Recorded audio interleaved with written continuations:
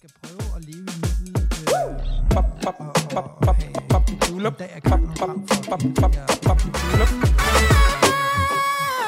Vi er jo allerede startet.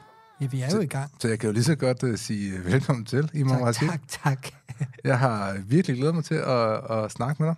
Du er en af de personer, som i hvert fald også i forhold til sådan lidt iværksætteri og sådan noget biohacking, og du kigger også på sådan noget skærmbrug og sådan noget. Jeg har set ret meget op til dig, faktisk. Tak. Ja. Så det er fedt at have dig i stolen, i den varme stol. Nej, det er ikke den varme stol, fordi jeg skal ikke grille dig. Det er jo bare en snak, det her. Ja. Men velkommen til. Kan du ikke lige hurtigt sådan forklare folk, der sidder derude og lytter med? Hvem er du? Jeg er familiefar til 2 børn, først og fremmest. Så er jeg gift med Naomi. Så er jeg læge af baggrund. Og så har jeg igennem de senere år, 10 år godt og vel, beskæftiget mig og interesseret mig enormt meget for mennesket i en digital tidsalder, og det har så ført til en masse afledte spørgsmål om, jamen, hvem er vi egentlig? Hvem tror vi er? Hvem prøver vi at blive? Hvem prøver samfundet at gøre os til? Og hvad betyder digitalisering, algoritmer, kunstig intelligens? Altså, så begynder der jo at det er sådan et kaninhul, ikke? Når du først begynder at åbne motorhjelmen til mennesket, og hvem vi egentlig er, så synes jeg bare, med min baggrund, altså lægebaggrunden, og så også alt det viden, jeg har samlet op undervejs, så begynder det virkelig at være spændende og interessant, og også skræmmende på mange måder. Hvad er mest skræmmende i øjeblikket? Jamen det er, at vi baserer en verden på rationalitet og fornuft og planlægning, men så befolker den med impulsive, irrationelle, frygtstyrede, aggressive, impulsive væsener. Mm. Så det svarer til, at vi har skabt en verden til voksne og fornuft, men sender børn ind i den, som ender med så at skabe en slags fluernes herre, ikke? Mm. Er det i forhold til de sådan, sociale medier og skærmbrug og sådan noget? Krig. Ja. Corona. Altså, vi reagerer langt mere, end vi reflekterer i dag, og det synes jeg er en kæmpe udfordring, fordi man skaber systemer og verdens samfund, der passer til refleksive mennesker, altså reflekterende mennesker, hvor vi tænker, om det er sund fornuft, det uddanne folk, så skal de nok opføre sig ordentligt og gøre det rigtige, træffe de rigtige valg osv. Men du har også følende væsener i den her verden, og det er faktisk følende væsener, der engang imellem tænker, som er tættere på at være mennesket, end tænkende væsener, der også føler, ikke? Er der noget med uddannelsessystemet der? Ja, altså, vi uddanner folk forkert i forhold til, hvordan verden er skruet sammen. Det gør vi. Specielt børn, de lider under det her, ikke? De får skabt nogle omstændigheder omkring sig, der gør, at de nærmest fejler fra dag i dag, fordi hvornår er du god nok i skolen, ikke? Hvornår lever du op til forventningerne, ikke? Og lille Ole på 6 år, der skal bære et helt lands læsefærdigheder på sine spinkle skuldre, fordi han fejler i PISA-testen, ikke? Altså, der er sådan noget ydre styret pres, der prøver at forme børn, især til at blive små voksne, så de ligesom kan passe ind i den ramme, man har skabt for dem, sådan så de kan fortsætte ind i en uddannelse, så de kan få et job, så de kan købe sig en lejlighed og en bil og blive gift, og du ved. Det er ligesom om, at det hele sådan allerede er skrevet ned, inden man starter. Ja. Det er lidt skræmmende, at det skal være på den måde, ikke? Jamen, det er også noget, der skaber tryghed og forudsigelighed i, hvis det er samfundet, der ligesom har første prioritet, ikke? Altså eksempelvis i Kina, der er det jo godt at sidde i toppen altså af det kinesiske system, fordi der har man så magt til at kunne skabe nærmest en moderne myretue, hvor folk er til for styrets skyld, for samfundets skyld, hvor det er kollektivt, der er det mest centrale. Problemet er bare, så ryger den individuelle frihedsrettighed på den konto, ikke? Altså, du er nødt til at ofre alle menneskers frie rettigheder til at gøre, hvad de gerne vil, og følelsen af at være fri, fordi du så begynder at arbejde med sådan noget algoritmestyret, de her social credit score, som de systemer, de har lavet, for på en eller anden måde at håndtere det problem, der hedder, at menneskets frie vilje fører til kaos i mange tilfælde. Fordi der er du så i USA, Der må man gøre, hvad man vil, nærmest mere eller mindre, så længe du kan tjene penge på det, og der har vi jo så set kapitalisme gå amok med sociale medier osv.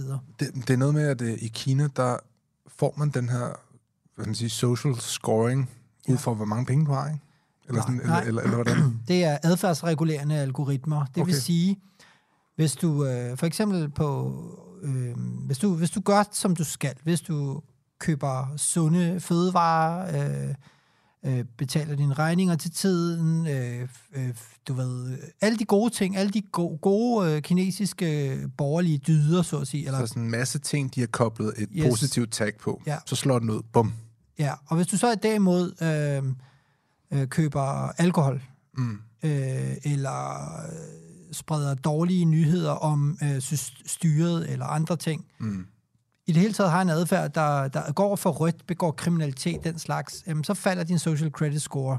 Og det betyder, at på et eller andet tidspunkt, så når du falder i score, jamen så følger der så noget straf med det. Det vil sige, at du har lavere båndbredde på din internetforbindelse. Du må ikke rejse indrigs. Du får ikke adgang til gode lån. Dine børn kan ikke komme på de gode skoler. Altså, der er sådan en helt grad, sådan en selvregulerende adfærdsstyring, så at sige. Ikke? Altså, når du så kobler ansigtsgenkendelse på alt det der, så har du det perfekte... en giftig cocktail. Jamen, det er, så er det jo det her Black Mirror-afsnit, som der også på et tidspunkt kører. Er vi på vej derhen? Ja, det er vi også i Danmark. Hvordan det? Men det kunne... Altså, overvågning alle steder... der har været kørt sådan en... I Gladsaxe, der kørte man et forsøg, hvor man prøvede at kigge på, jamen, kan man bruge kunstig intelligens til at forudsige, hvilke børn, der har omsorgssvigt, for eksempel, som skal have et besøg fra kommunen. For eksempel, hvis man udbliver fra tandlægebesøg, eller hvis man, du ved, har... Der kan være alle mulige ting, der ligesom siger, okay, her er der en risikofamilie, så må vi lige aflægge dem et besøg. Men det var jo så noget, der blev sådan rimelig kritiseret hæftigt, fordi at... Altså, folk har jo også lidt sådan et privatliv, som man skal forholde sig til, ikke? Ja. Og i det hele taget kan du se mange af de her aspekter i samfundet, som jeg synes både bærer præg af, at man har lært altså, man prøver at styre befolkningen gennem mekanismer, altså for eksempel hele overvågningsperspektivet, der kom ind under corona, for eksempel, ikke? Altså, hele den her digitalisering, der jo også går ud på, at man kan kortlægge menneskers adfærd, groft sagt, ikke?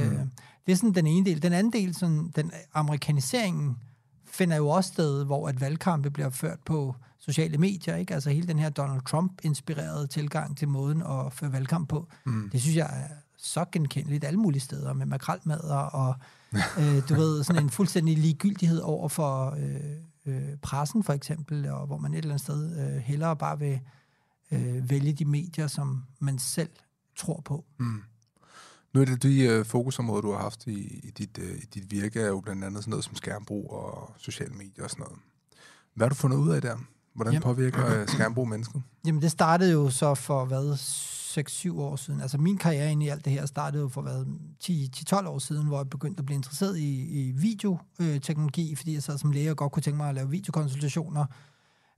Og så stiftede jeg en virksomhed sammen med en civilingeniør i datateknologi, hvor vi sådan begyndte at arbejde med det her, hvor jeg tænkte, det er da super smart. Han havde løsningerne, jeg havde en beskrivelse af problemet.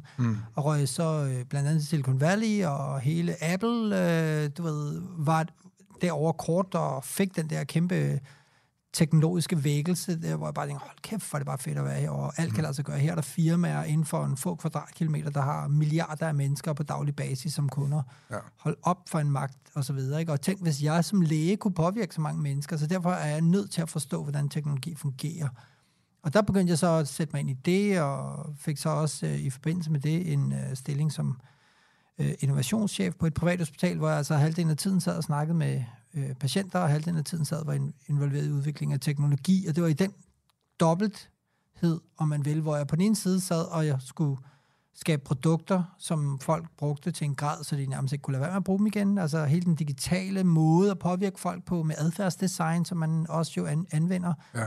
På den ene side, altså fremprovokere et kontroltab, og på den anden side sad jeg som læge og skulle hjælpe folk med at genvinde kontrollen over deres mad, deres spisevaner, deres motionsvaner, deres rygetrang, alt det der. Altså, så kontroltabet blev interessant for mig at dykke ned i. For hvad er det egentlig, der gør, at mennesker mister kontrollen? Og det må være de samme mekanismer, man skal bruge for os at kunne få folk til at genvinde kontrollen igen. Og der kunne jeg bare se, at der var et kæmpestort sort hul i min vidensbank over alt det her med digitalisering, som ingen læge aner noget om, fordi vi lærer ikke noget om det på medicinstudiet, men vi lærer heller ikke noget om vaner, vi lærer ikke noget om adfærd, vi lærer ikke noget om bevidsthed, vi lærer egentlig ikke noget om, hvordan mennesker opfører sig, når vi siger farvel til dem i lægeklinikken. Og det er jo et kæmpe problem. Ja. Og hvad så skærmbrug? Er det godt for os, eller er det ikke så godt for os? Konteksten. Det er lidt som mad. Er det godt for dig? Kom an på, hvad du spiser. Men hvis din kost alene består af McDonald's, så har du en udfordring, fordi fastfood skader kroppen over tid. Mental fastfood skader også kroppen over tid. Og det er præcis de samme mekanismer, der gør sig gældende for mange af de her store firmaer, tech-firmaerne i USA, Instagram, eller Meta, Facebook, whatever, som jo har et eneste formål, nemlig at få det til at bruge de her medier så meget som muligt, så ofte som muligt, så længe som muligt. Og det virker, kan man sige. Ikke? Og hvad er det så, der sker? Jo, du bruger en masse af din opmærksomhed på det. Det vil sige, at din evne til at fokusere på andre ting i dit liv kan blive påvirket enormt meget. Det er de færreste mennesker, der læser bøger i dag. Ja. Altså, de skimmer bøger, ikke? Man kan ikke holde sin koncentration fast et sted, fordi der hele tiden kommer noget nyt. Ja, det kender jeg godt. Det er den ene ting. Den anden ting, som er mere graverende, det er den følelsesmæssige påvirkning, der finder sted, hvor du et eller andet sted får manipuleret dit følelsesapparat, fordi er du god nok? Hvornår er du god nok? Har nogen set dig? Er du en del af et fællesskab? Alt det er blevet omsat til digitale taktikker. Likes og follows. For eksempel. Hvordan, hvis man nu sidder og tænker over, okay, så jeg er digitalt, får jeg for meget digitalt junkfood? Hvad er junk, og hvad er grøntsager i den verden? Jamen, det er et spørgsmål om, hvor meget der hjælper dig til at nå det, du selv på et bevidst niveau gerne vil opnå, eller om det er noget, der hæmmer dig i forhold til at nå det, du godt kunne tænke dig. Så det er det bevidste, formålsbestemte brug, som gør, at medier kan blive en superkraft i dine hænder, men det er den samme. Det problemet er, at det er det samme redskab, der også kan ende med at gøre dig til slave. Det er jo det, der er interessant, ikke? Fordi ordet redskab er jo positivt. Det kommer an på, altså, hvordan man bruger det. AK-47 er også et redskab. Ja. En atombombe er også et redskab. Ja. Fordi så hvis jeg sidder og ser YouTube-videoer om interviewteknikker, fordi jeg gerne vil blive en bedre podcastvært, for eksempel, så er det jo ikke junkfood. Nej, så er det formålsbestemt. Der er en intention med det, der er et ønske om, hvad konkret det her det handler om. Jeg plejer at sige, at den lille regel, man kan bruge omkring det her, det er, at det ikke er et problem at se YouTube, det er et problem, hvis du ikke kan lade være med det. Så kan du stoppe med at se de her videoer om interviewteknik.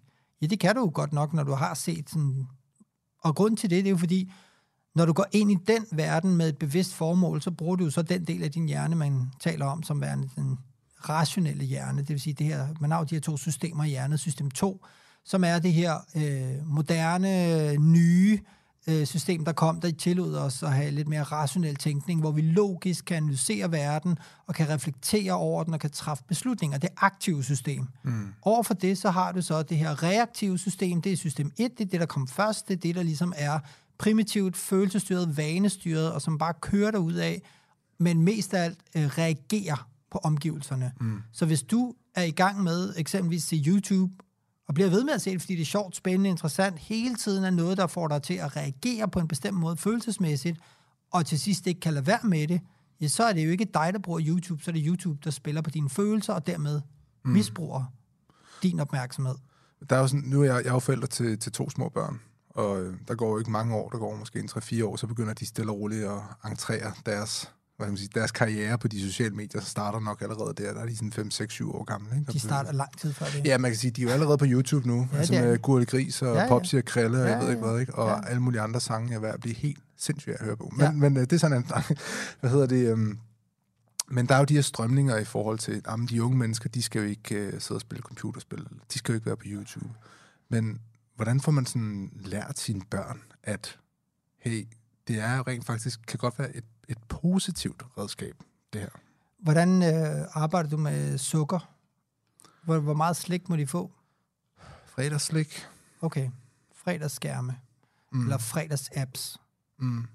Jeg tænker, det er den samme måde, man skal arbejde med det her på. Du er nødt til at sætte rammer for dem, for det svarer til, at du stiller en skål slik foran dem, og selv regner med, at de godt kan lade være med at gøre det, som føles godt, eller er sjovt, er spændende, for det er den samme mekanisme, de et eller andet sted er nødt til at lære og regulere. Og det kan de ikke fra starten af. Hvis du nogensinde ser en YouTube-video med et barn, der smager sukker for første gang, og spytter det ud og siger ad, så er det ikke et menneskebarn. Altså. Men er det nogenlunde... Nu er børn jo mennesker, der bliver voksne på et tidspunkt. Ja. Er det nogenlunde samme taktikker, man skal køre med sig selv?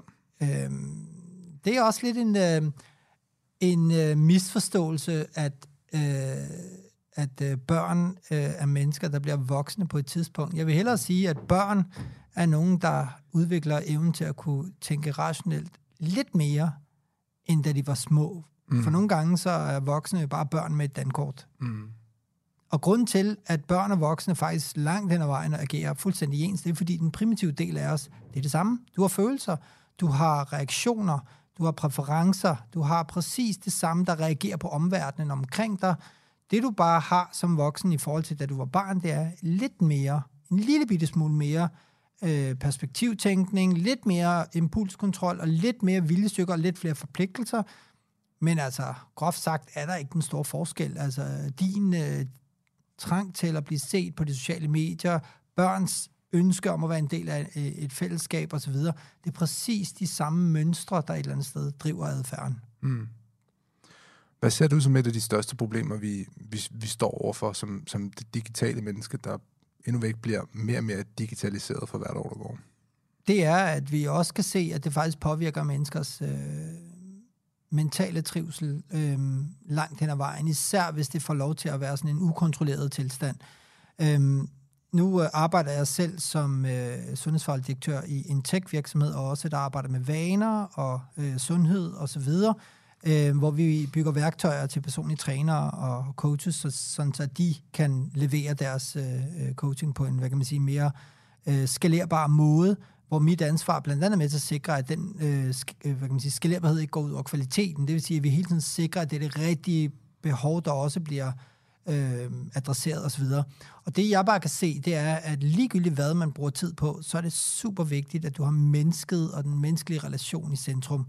Så en af de allerstørste udfordringer, jeg ser i den her digitaliserede tidsalder, det er at du kommer til at sidde meget alene med din egen personlige verden i din lomme, som hele tiden får lov at påvirke dig.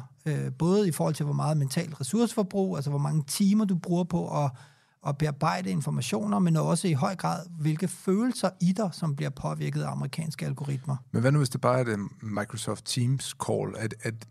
Giver det samme værdi for et menneske, som rent faktisk sidder fysisk til stede med et menneske? Er der noget forskel der? Ja, der er forskel. Der blev forsket i det her. Der er 2 forskelle i det især, som jeg vil pege på. Det ene, det er, Microsoft lavede faktisk selv et forsøg her for nogle år siden under coronakrisen, hvor de bad folk om at sidde på skærmmøder, 4 møder i træk uden pauser, hvor de så satte sådan en hjernebølgemåler på, for at se, jamen, hvordan fungerer EEG, altså sådan elektroencefalogram hedder det på fint, for simpelthen at se, hvordan hjerneaktiviteten den forløber. Og der de 4 møder, de havde i træk uden pauser, der havde man en meget, meget klar, tydelig, gul, hvad kan man sige, sådan stressaktivitet, altså hvor hjernebølgerne antog karakter af at være stresset, hvorimod at 4 møder, hvor man så har pauser imellem, der havde man en helt afslappet, kan man sige, hjerne, som faktisk ikke blev stresset overhovedet på samme måde. Jeg vil våge at påstå, at de fleste mennesker render rundt hele tiden med gule hjerner, om man vil, altså sådan en stresset hjerne. Hvorfor? Fordi vi hele tiden bearbejder informationer. Så det er den ene store udfordring, selv når folk er på toilettet, så er man i gang med at scrolle derudad. Men der er jo også noget med, at hvis man kigger på vores hjerners udvikling i forhold til teknologiens udvikling, altså sådan evolutionelt er vi jo ret meget bagud. Vores hjerner er jo slet ikke skabt til at have så meget information ved hånden hele tiden. Slet ikke. Altså vi kan jo ikke engang rumme den information. Vi kan ikke huske mere end 4 til 6 stykker ting, ikke? Og når du så hele tiden bliver ved med at fylde informationer på, og det skal bearbejdes, analyseres, processeres, gemmes, hives frem igen. Og, altså, der er jo vildt meget hjernebenzin, der ligesom bliver brugt i den kontekst. Så det ene problem i verden i dag, det er det her cognitive load. Altså den enorme mentale ressource, der bliver forbrugt, når du er på de sociale medier, eller generelt på din telefon, fordi det er jo ikke gratis. You pay attention, så at sige. Ikke? Det er jo lidt ligesom en computer og RAM, ikke? Ja, altså sådan, lige præcis. Altså rammen er jo, der er jo hukommelsen i computeren, så er der rammen, det er ligesom top of mind, sådan øvre hjernelag, du ved, hvad kan jeg håntere lige præcis. nu? Hvor mange gram har man? Og vi render alle sammen rundt med badebolde, der snor rundt i øjnene. Ja, og begrænset antal gigabyte RAM, ikke? Men det er ret interessant. Det er også noget, det jeg har kigget på, blandt andet. Man har lavet nogle forsøg, hvor man kigger på... Man fandt sådan en lov, man kaldte Amdals lov, der handler om, at hvis du kigger på mennesker, der bruger en computer, så kan man se, hvor effektiv er den her computer, eller hele det samlede output, og der kan man se helt tydeligt, at der vil mennesket være det svage led til hver en tid, fordi vores evne til at bearbejde informationer og computerens evne til at skabe informationer, det er totalt et mismatch. Altså, vi er millioner af faktorer bagud på at kunne håndtere den mængde informationer, vi får. Men det betyder jo så, at vi groft sagt hele tiden er overloadet. Og det er den ene udfordring i forhold til belastningen. Det kan skabe stress over tid, fordi vi får ikke pauser nok. Der er også det her med søvn, som vi heller ikke får nok af. Og så er der bare den her belastning, der finder sted hele tiden. Den anden udfordring, det relaterer sig til nogle forsøg, som jeg har læst en forsker på Aarhus Universitet udføre her for nogle år siden, hvor hun simpelthen satte mennesker i et fælles rum, fysisk satte elektroder på, for at se, hvordan påvirker de hinanden i det her lukkede rum, eller det her fysiske rum, hvor de skal samarbejde, eller hvad de nu skal. Og det man fandt ud af, det var efter 4 minutter, blot 4 minutter, så begynder folks pupiller at antage samme størrelse, vores kropssprog bliver ens, vores hjerterytme og selv svedtendensen kommer til på en eller anden måde at synkronisere sig op imod hinanden.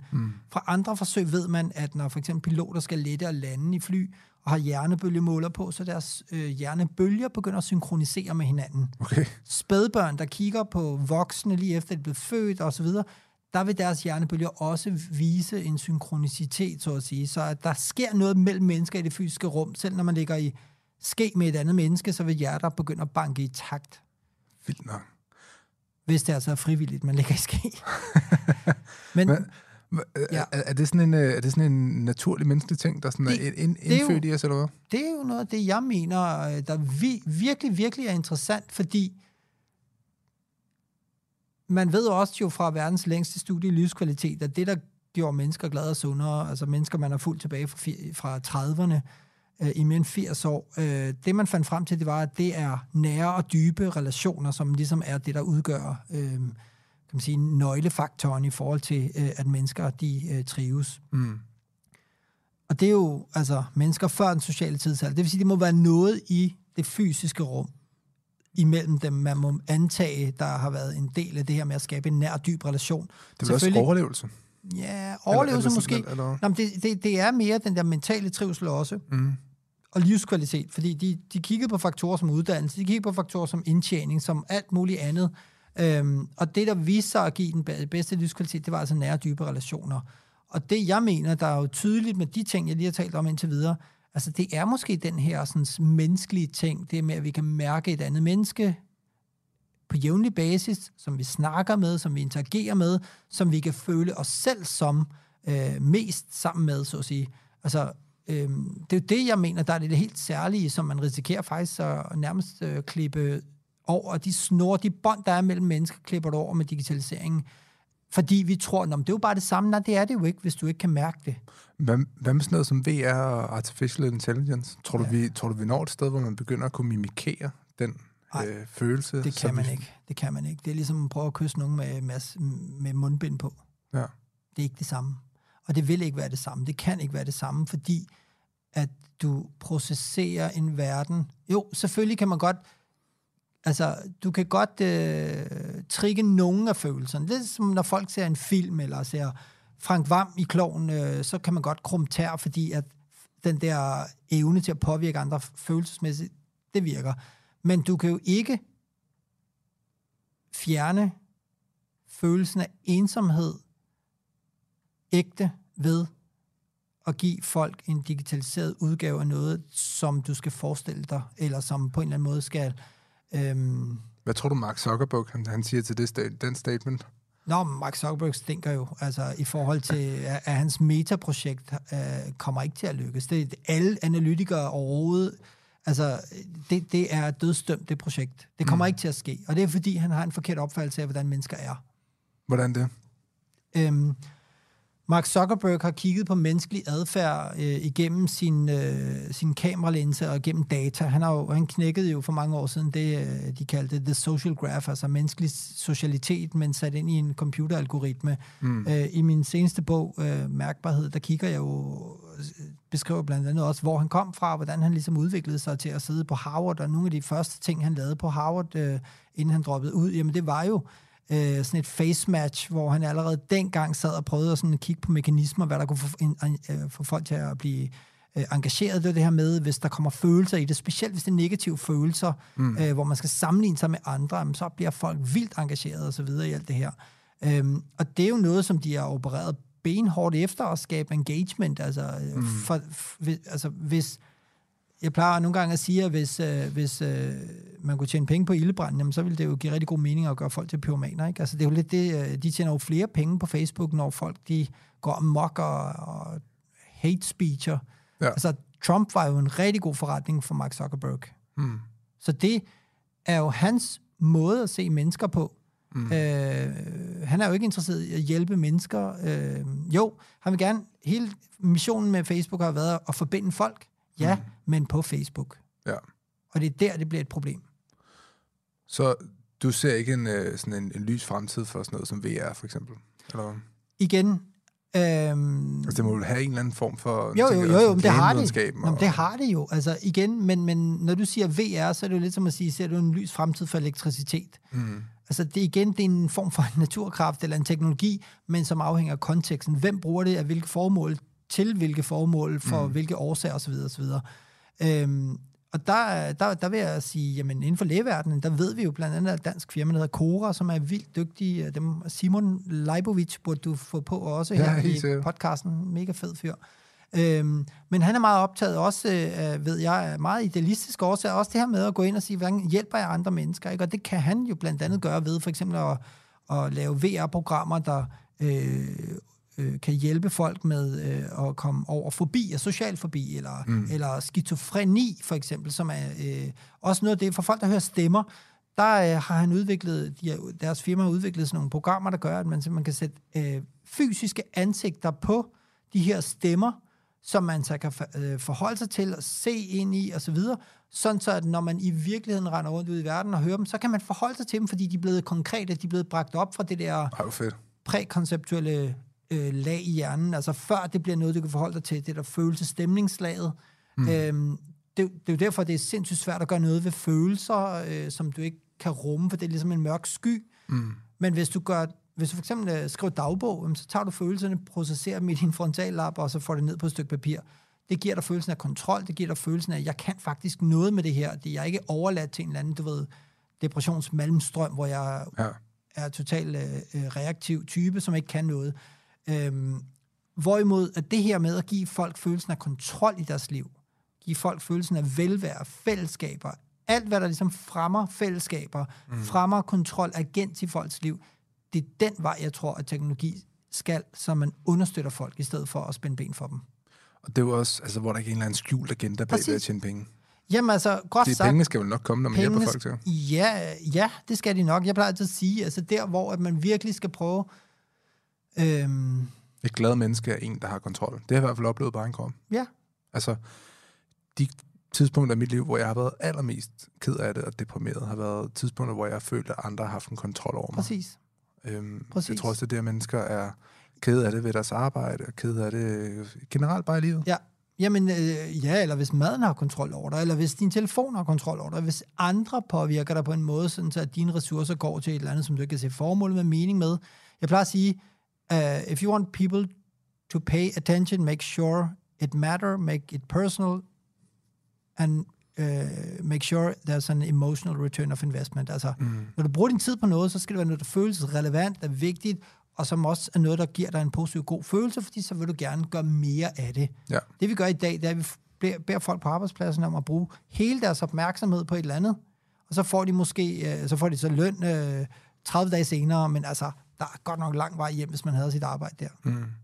Det bringer mig også op til sådan nogle tanker, jeg tit har omkring sådan noget, hvad er meningen med livet, og jeg plejer altid at se sådan, livet det er sådan et maleri, nu bliver jeg meget filosofisk her, men det er sådan lidt sådan en maleri, og så når du bliver født, så er du en pensel, og så får du lov til at male på det her maleri, og så afsætter du dit mærke. Men hvis du ikke har kontrollen til selv at male, altså hvis der er en anden, der styrer penslen, så er man jo ikke, altså sådan, der er man jo ikke glad og tilfreds menneske, vel? Men der mener jeg, at du ikke er den eneste, der holder penslen i dit liv. Mm. Man skal også acceptere, at der er andre, der selvfølgelig har en kontrol. Når man får børn, det er det, jeg mener. Fordi prøv når du er sammen med dine børn, så er du et andet menneske, end når du sidder her, for eksempel. Eller på natklub. Eller på natklub. Ja. Altså, og det betyder jo faktisk, at dine børn er med til at skabe dig. Mm. Så du er faktisk ikke dig alene. Du er faktisk lige så meget et resultat af samværet med dine børn. Mm. Og det er fordi, de påvirker dig følelsesmæssigt, tankemæssigt, og de unlocker nogle forskellige dele af din hjerne, når du er sammen med dem. Så de er med til at skabe dig. Mm. Og det betyder, at vi skal væk fra den der forestilling om, at vi er individer. Mm. Og det er også en af grundene til, at jeg rigtig gerne vil have børn. Fordi jeg vil ikke for eksempel ligge i min dødsseng, og så ikke have nogen omkring mig. Det kan også godt være, at der er ikke nogen garanti for, at de står omkring mig. Jeg kan have dummet mig, eller de kunne også forhåbentligvis ikke være dø for mig, men det er derfor, jeg gerne vil have børn, fordi at jeg vil ikke være alene, kan man sige. Ikke? Og det er jo også lidt det, der kan være farligt, ikke? At man gerne vil have børn for ens egen skyld. Ja, lige præcis. Man forstår mig ret. Altså, det der jo er så... Men jeg har også taget kontrollen, og jeg tog kontrollen og valgte at få børn, kan man sige. Der er også nogen, der ikke er lige så heldige som mig. Nej, præcis. Altså, jeg tror, der hvor man virkelig, hvis man går i tvivl, om man gør noget for ens egen skyld, eller for andres skyld, så er det jo netop, altså målet med hjælpen, eller metoden, eller værktøjet, eller servicen, eller hvad pokker nu man laver, er målet at gøre folk afhængige af det, eller at gøre dem uafhængige af det. Mm. Altså, er det at hjælpe dem fra A til B, og så slippe dem igen, eller er det at blive ved med at hjælpe dem med, nu synes jeg lige, du skal komme tilbage igen næste uge, så snakker vi videre, ikke? Og så tjener man så penge på det selv, for eksempel. Altså, hvordan er det egentlig, forretningsmodellen er? Og der mener jeg jo, at hvis målet er at gøre folk afhængige af din tjeneste, så hjælper du dem faktisk ikke. Så de er til for din skyld. Ja. Jeg vil sige, i forhold til mine børn, der er mit mål med dem, det er at få dem til at blive gode mennesker, der gør noget godt for verden. Præcis. Så du er til for dem? Ja, og sådan, du ved, hvis min søn, han vinder over nogen i et spil, og siger, far, jeg har vundet over ham her, det kommer jeg ikke til at klappe så meget af. Nej. Men hvis min søn, han hjælper en gammel dame over gaden, eller trøster en, der har faldet og slået sig, så skal du se mig, juble af ham, ikke? Ja. Fordi at det er det, jeg gerne vil lære mine børn i sidste ende, det er at være gode mennesker, at være gode med andre. Fordi jeg tror virkelig, det er sådan en ting, vi mangler. Så du vil gerne klappe dit eget faderskab? Ja, sådan, fordi ærligt talt, så tror jeg lidt sådan, at det, jeg ligesom har fundet ud af, også ved at få børn, det er, at de er sgu ret empatiske til at starte med. Ja. Det er ligesom om, at det er samfundet, der gør dem uempatiske og gør dem desidentificerede. Det tænker jeg, det er vel også noget, du har set i forhold til skærmbrug og sådan noget. Altså, der er for meget vold, der er for mange brutale ting, som man ser. Ja, altså man bliver på en eller anden måde afkoblet fra reaktioner, altså fra de reaktioner, man burde have i den virkelige verden. Mm. Man lavede et forsøg også engang med 2 skoleklasser, eller en skoleklasse, der skulle sidde der, og så havde man så en skuespiller, der skulle agere skolelærer, som kom ind i klassen og var enormt klodset og tabte ting og så videre. Og der var der så en helt tydelig forskel i responset fra de her 2 grupper, man havde valgt, hvor den ene gruppe sad og bare grinte af ham her hele tiden, mens den anden gruppe i højere grad rejste op og hjalp ham. Forskellen på de 2 var, at den ene gruppe havde ekstremt meget skærmbrug, den anden gruppe, de læste rigtig meget. Mm. Når du læser bøger, så kommer du ud af dit eget hoved og ned i et andet menneskes verden. Det vil sige, du kommer ud af dit eget hoved, det er der, du træner empati. Når du sidder på skærmene, så er det som oftest ikke noget, der handler om det, der foregår på den anden side af skærmen. Det handler om dig, og hvad du kan få ud af skærmen, hvis man kan sige det sådan. Så du kommer aldrig til at forlade dit hoved, fordi det hele kommer til at handle om en form for digitalt navlepilleri. Altså, du er hele tiden inde i gang med, og du ved, hvad betyder det her for mig? Altså, sådan lidt mere over i den der lille spejl på væggen der-agtigt, ikke? Ja. Hvad ser du som næste store, hvis man nu skulle koble teknologi på menneskelig adfærd og menneskelig sådan, forbedrende adfærd? Ja. Hvad ser du som et af de store områder der? Jamen, det er jo noget af det, vi selv sidder og arbejder på, synes jeg, som er vildt spændende, nemlig at kigge på, hvordan man kan knække koden til at flytte menneskelig adfærd fra A til B. Altså, vi har jo gennem årene nu haft mere end 250.000 mennesker igennem sådan nogle assisterede vanerejser, som vi kalder det, altså hvor at der er en coach, der hjælper et andet menneske til at flytte sin adfærd på en eller anden måde, men hvor vi har digitaliseret interaktionen, vi har resultaterne, vi ved, hvem coachen var, hvem klienten var, og det vil sige, der kan vi begynde at finde nogle mønstre i, hvad skal der til for at hjælpe hvem hvorhen. Ikke? Det synes jeg er vildt spændende, fordi det er den nøglen til adfærdsændringer, det er den, der kommer til at få menneskeheden et bedre sted hen. Det tror jeg, og især når man begynder at kigge på mennesker som kollektivvæsener, så du ikke står alene med verdens byrde på dine skuldre, at det er din skyld, du er blevet overvægtig alene. Jo, selvfølgelig bestemmer du, hvad du spiser, men det er i høj grad også verden omkring dig, der er med til at presse dig i en grad, så du har brug for følelsen af kontrol og brug for følelsen af velvære, og de to ting kan du nemt få adgang til via mad, for eksempel. Er det sådan noget med, at man skal kigge på, hvordan vi opdrager vores børn, og hvordan sætter man sig ind der? Ja, opdragelse af børn i dag, mener jeg, er det mere en form for forsøg på at dressere dem, fordi at der er nogle ting, de skal kunne, men man går ikke ind, synes jeg, i dag, og jeg ved godt, det er meget generaliserende, men groft sagt, nu kigger jeg på måske den måde, som samfundet prøver at opdrage børn til, ikke? I skolerne og så videre, hvor det mere handler om kompetencer og færdigheder, ting, man skal kunne. Og facit. Facit, lige præcis. Mere end at det handler om at udvikle børn, som de følende væsener, de er. Altså, de skal jo først og fremmest, det allerførste sprog, børn har, det er jo følelser. Det er jo, når jeg gør det her, så sker der det her. Det føles, når jeg gør det her, så føles det på den her måde, så vil jeg gerne gøre mere af det. Ja. Og især i det her med socialisering, jeg tror, at den største udfordring i dag, og det passer jo enormt meget godt sammen med, at unge i dag mistrives mentalt, føler sig ensomme, føler sig deprimeret, angst og så videre. Der er virkelig en mental mistrivsel der. Og hvad er det, der har skabt det? Jeg siger ikke, det er sociale medier alene, men jeg siger bare, det er lige så meget fraværet af miljøer, hvor de egentlig føler sig gode nok, hvor der er psykologisk tryghed, hvor nogen afhænger af dem, hvor de afhænger af nogen, hvor der er formål med det, de laver, mening med det, de laver. Altså hele det, man kunne have fået i foreningslivet, for eksempel.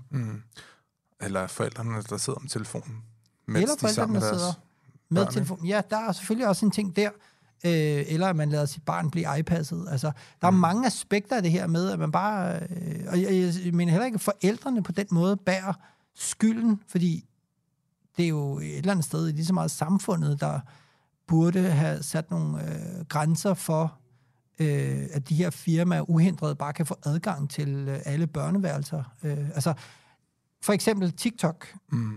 Det er jo rendyrket kinesisk algoritmestyret adfærdspåvirkning af børn over hele planeten. Ikke? Ja.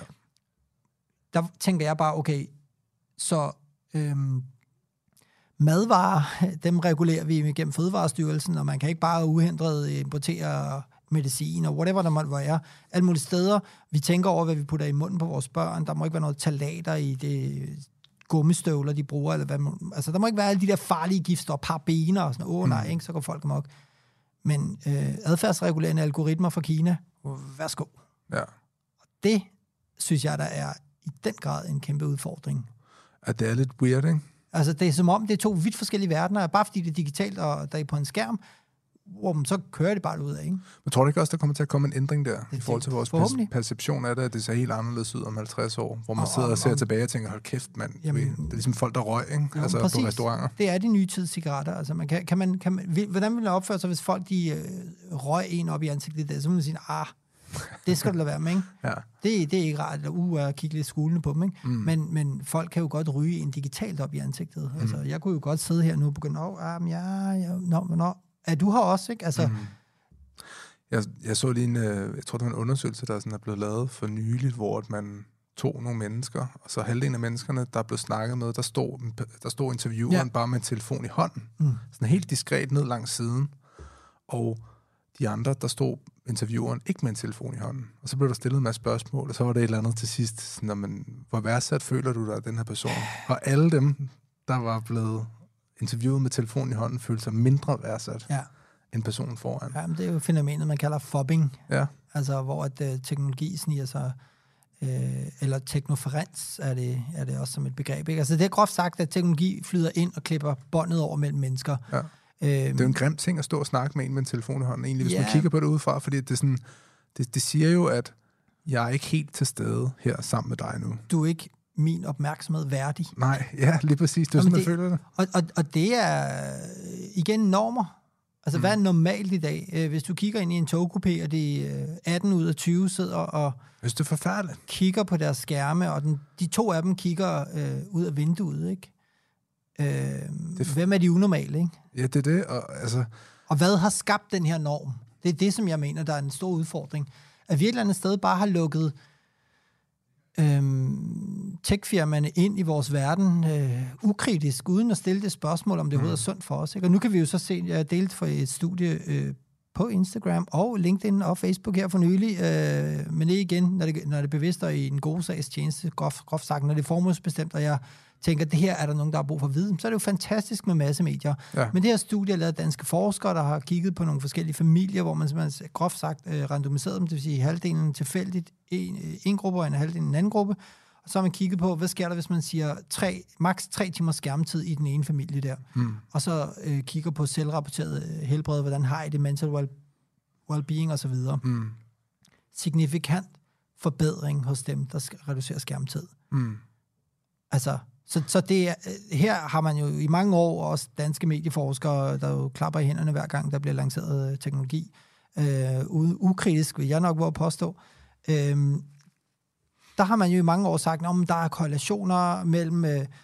man kan påvise, at folk, der har det skidt mentalt, jamen, der er meget skærmforbrug koblet op.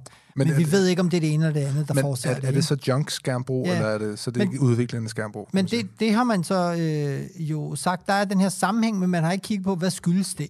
Altså, hvad er det hønnelægget, ikke? Men det her tyder på, reducerer du den her recreational skærm, altså groft sagt, når du mindsker forbruget af mentale ressourcer og en kan man sige, når du får lov at bestemme mere over, hvad der skal påvirke dine følelser.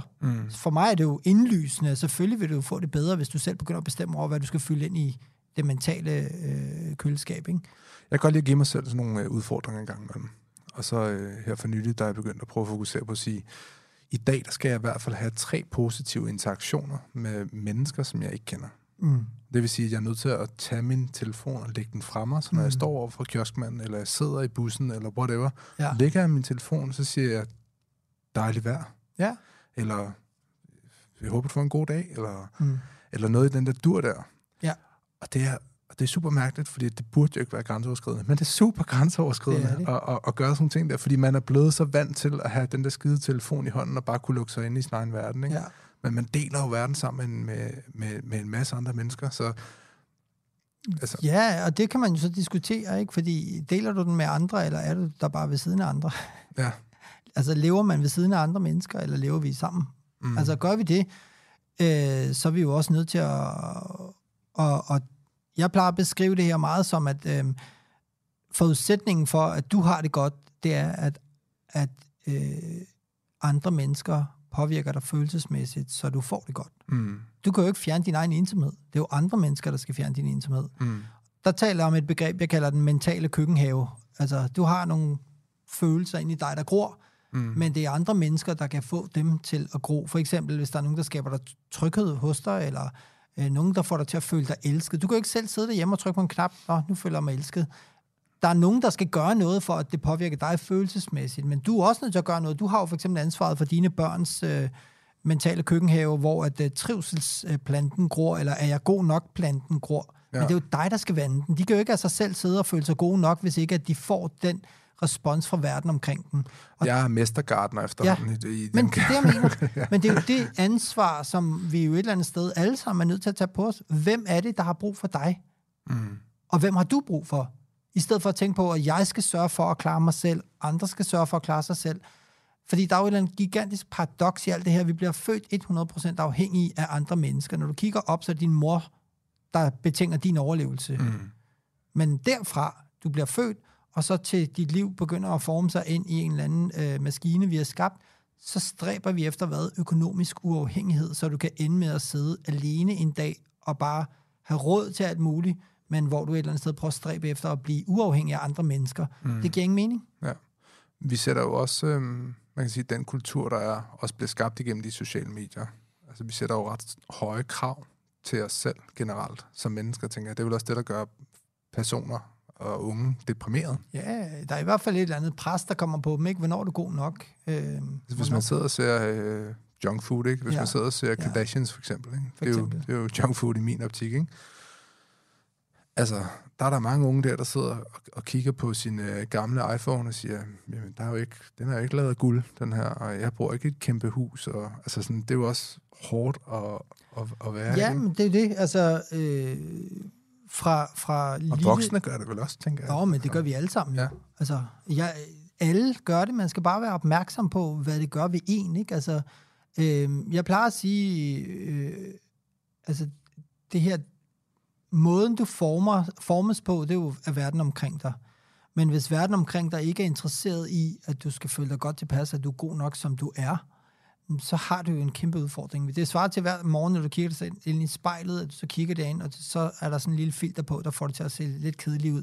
Men oppe i højre hjørne er der sådan en klik her for at købe en bedre kjole. Eller, altså, så vi hele tiden har et filter, der fortæller os, at vi ikke er gode nok, fordi det gør os til bedre forbrugere. Det er jo den markedsgørelse af mennesker, som jeg mener, der er den allerstørste udfordring ved digitaliseringen. Men man kan sige, unlocket til at så få det bedre i den verden, som vi lever i, det er vel også at kunne være i stand til at øve sig i at zoome ud og kunne se problemet udefra. Men hvordan, hvis man nu sidder inde i dårligheden, hvordan lærer man så sig selv at sige sådan, hey, Ludvig, prøv lige at zoome ud en gang. Prøv lige at se, hvor du er, og prøv at se, hvad de sociale medier prøver på at få dig til at gøre, eller prøv at se, hvad de gør ved dig og din psyke i forhold til at få dig til at føle dig mindre værd og sådan noget. Altså det her med sådan at trække sig ud og se på tingene udefra.